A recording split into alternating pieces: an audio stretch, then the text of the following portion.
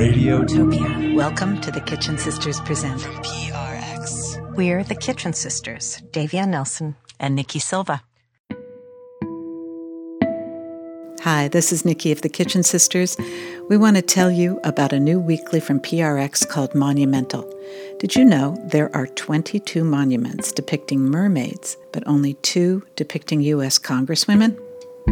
The landscape of public memory is changing, but is the day-to-day changing with it? Monumental will uncover the stories that our monuments are telling about what and who is important, as well as the stories that have been left out. Join host Ashley C. Ford and our team of 12 journalists across the country as they confront the reality of what we publicly commemorate, exploring big questions about the past, present, and future of monuments. Listen on Mondays wherever you get your podcasts.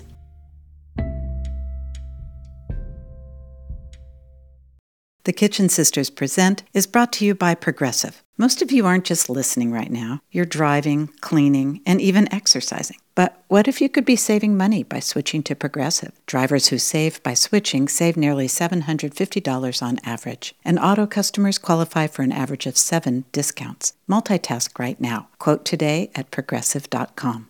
Progressive Casualty Insurance Company and Affiliates. National average 12-month savings of $744 by new customers surveyed who saved with Progressive between June 2022 and May 2023. Potential savings will vary. Discounts not available in all states and situations. Saturday, my family would bring my brother and me to the marketplace.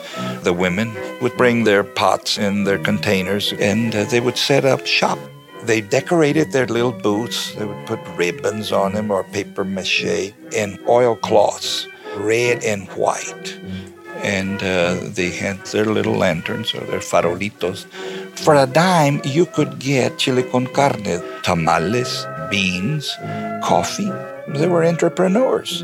They were business ladies, and they made enough money to take care of the family. Welcome to Fugitive Waves. Lost recordings and shards of sound, along with new tales of remarkable people from around the world. We're the Kitchen Sisters, Davia Nelson and Nikki Silva. Some kitchens are in hidden locations, and others are obscured by time, lost because their era has come and gone, like the saga of the Chili Queens. We first heard about the Chili Queens when we were interviewing Jeffrey Pilcher, a professor of history at the Citadel in Charleston, South Carolina.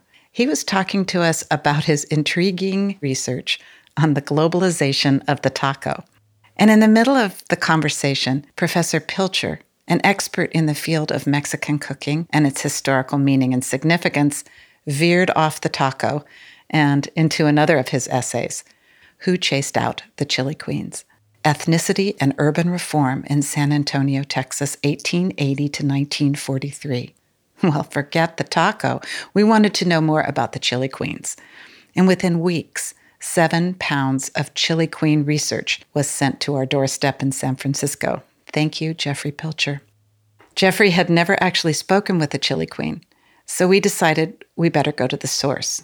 All roads led to Jorge Cortez, whose family has owned the restaurant Mi Tierra since the 1940s. It's located on the old Haymarket Plaza in San Antonio, where the Chili Queens were last seen cooking. It took us about 10 calls to get this busy patron on the phone, and when we finally did, the news was not good. You're too late, he told us. She died 2 weeks ago. She turned out to be Trinidad Garcia, one of the last of the Chili Queens, a woman who had worked for the Cortez family as a waitress since the chili stands closed on the plazas in the 1940s. Time was wasting, and the trail was getting cold, so we headed for San Antonio, looking for chili and ghosts, and trying to find traces of a story that stretches back across Texas more than 100 years. The saga of the Chili Queens of San Antonio. I'm Isabel Sanchez. I was born in San Antonio, Texas. My grandmother's name was Teresa Cantu Rocha. She was a Chili Queen. She was around at that time. What I would hear from my mother, they had tables. They were outside, around the mercado, around the cathedral. And she lived downtown. So it was very convenient for her to set up someplace around there. I was a little boy in the 1930s, just before the chili queens were banished. I'm Felix D. Almaraz Jr. I'm professor of history at the University of Texas at San Antonio. Saturday, my family would bring my brother and me to the marketplace. The women would bring their pots and their containers, and they would set up shop. They decorated their little booths. They would put ribbons on them or paper mache and oilcloths, red and white. And they had their little lanterns or their farolitos. For a dime, you could get chili con carne, tamales, beans, coffee. They were entrepreneurs. They were business ladies, and they made enough money to take care of the family. An artist from the newspaper sketched a chili queen in 1894. She's wearing a rebozo and smoking a cigarette. I'm Tom Shelton. I'm the photo archivist at the Institute of Texan Culture's Library, San Antonio.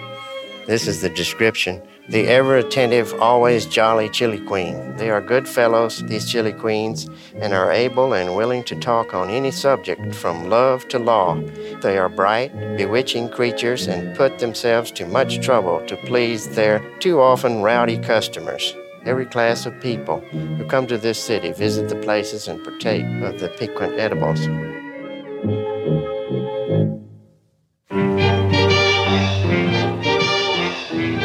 The chili queens were romanticized in the press as being these exotic Spanish women, the sable hair and the fiery tempers.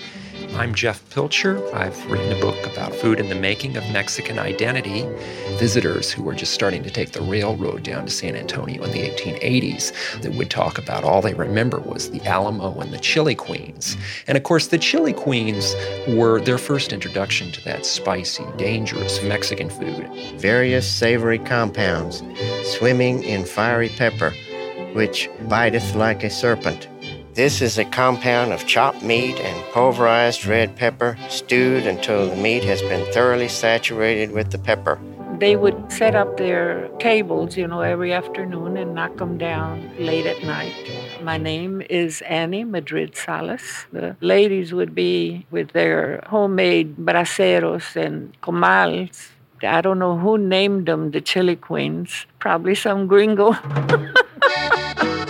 In 1893, for example, the chili queens became widely known because they had a chili booth at the Chicago World's Fair, the Columbian Exposition.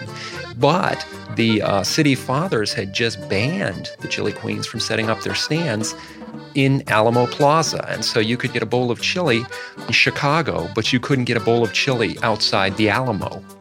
Alamo Plaza was more for Caucasians and business people, politicians. Every parade in town had to pass in front of the Alamo. The chili queens were considered an eyesore because their little setups were not high tone. My name is Graciela Sanchez.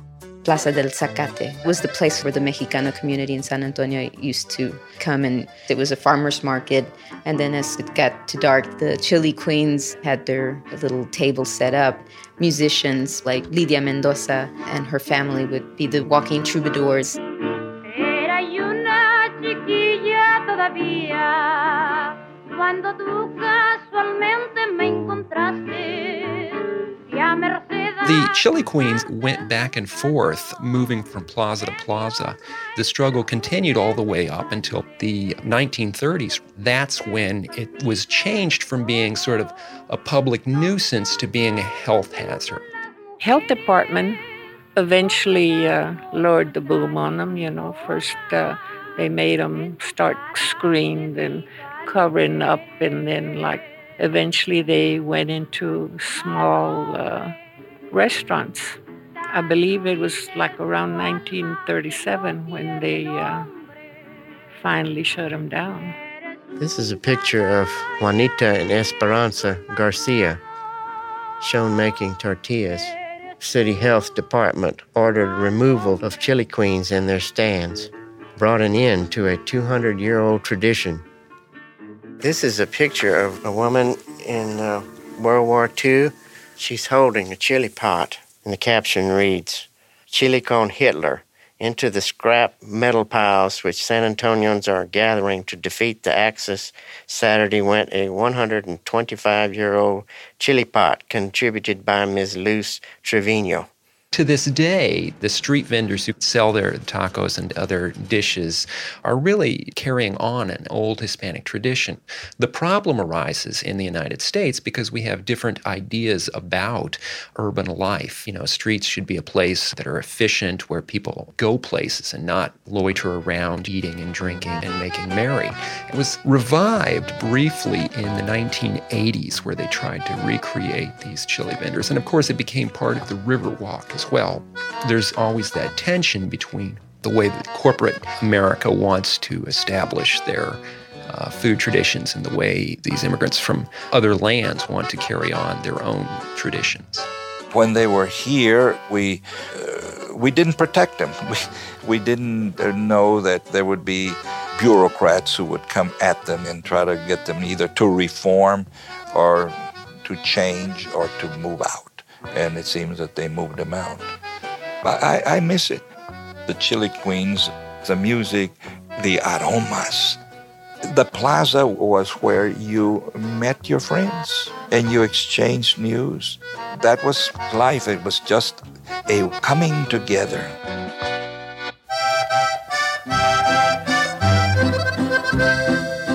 When we were in San Antonio, we were lucky enough to track down Lydia Mendoza, the queen of Tejano music.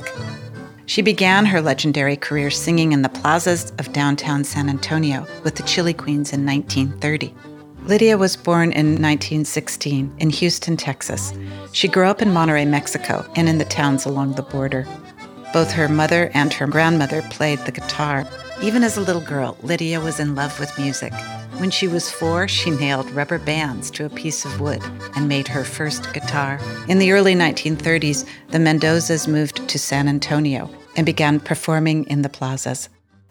Lydia's big break came when she won a singing contest on the radio, which led to her family signing a contract with Bluebird Records in 1934. The producers asked Lydia to record some solo cuts. Among them was Mal Hombre, a song about a cold-hearted man who breaks his lover's heart. Years before, Lydia had learned the lyrics from a gum wrapper. Music promoters used to print the words to popular songs on gum wrappers. Era una chiquilla todavía cuando tú casualmente me encontraste y a merced a tus artes de Mi nombre es Lydia Mendoza. I'm Lydia Mendoza, and I used to sing all these songs in the mercado. I am Yolanda Hernandez. I'm Lydia Mendoza's second daughter. Tenía yo creo unos 9 años. She was about 9 years old when she first started going there to the mercado, and that it was really her mother that was the singer then. She would just be there and accompany her with a guitar. The vendors from the valley would come with their fruits and vegetables, and they sold all of that during the day at the mercado. And when they closed up at about 8, that's when they would start singing, and the Chili Queens came out with their food. Cantábamos nosotros, María, mi hermanita, se pasaba. Her sister Maria would go around with a plate, and they would collect like nickels and dimes. On a good Saturday or Sunday, they would get enough to pay their rent, which was like about $1.50. That was their life, just sing and make a living that way. By the time World War II broke out, Lydia had recorded more than 200 songs. She was known as the Lark of the Border. In 1977, Mendoza sang at Jimmy Carter's inaugural celebration. She received a National Heritage Award from the National Endowment for the Arts. Thank you, NEA, once again. And she was awarded the National Medal of the Arts by President Clinton. In his speech, Clinton said, "Her legacy is as wide and deep as the Rio Grande Valley."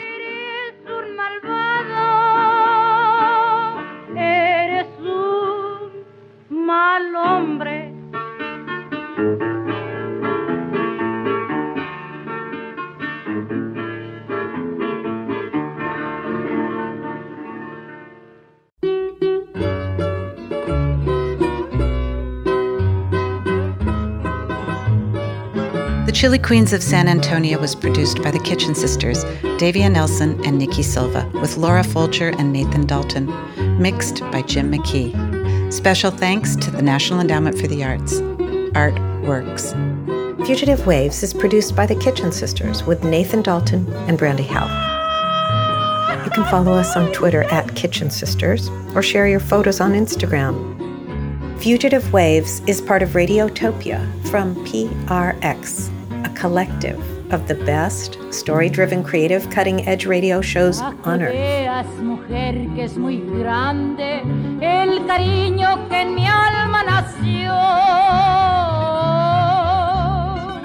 Radiotopia is made possible with support from the Knight Foundation and MailChimp, who celebrate creativity, chaos, and teamwork. If you'd like to become a sponsor of Fugitive Waves or other shows like it, email sponsor@prx.org. And don't forget to subscribe to Fugitive Waves. Stories from the flip side of history.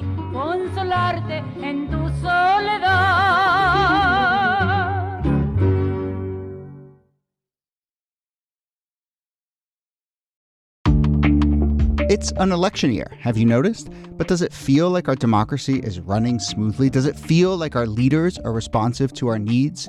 If you don't think so, you're not alone. So the question is, how can we start to fix it? Luckily, there are things we can do right now to get us back on track. This podcast is part of the Pro-Democracy Podcast Coalition, a group of shows, hosts, and networks who are banding together to try and make things better. We're partnering with Represent Us, the largest grassroots organization working city by city and state by state to pass laws that protect democracy and improve it.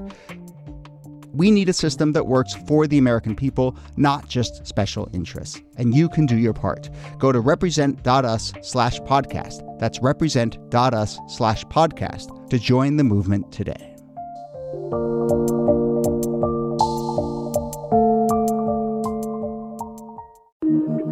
Radiotopia.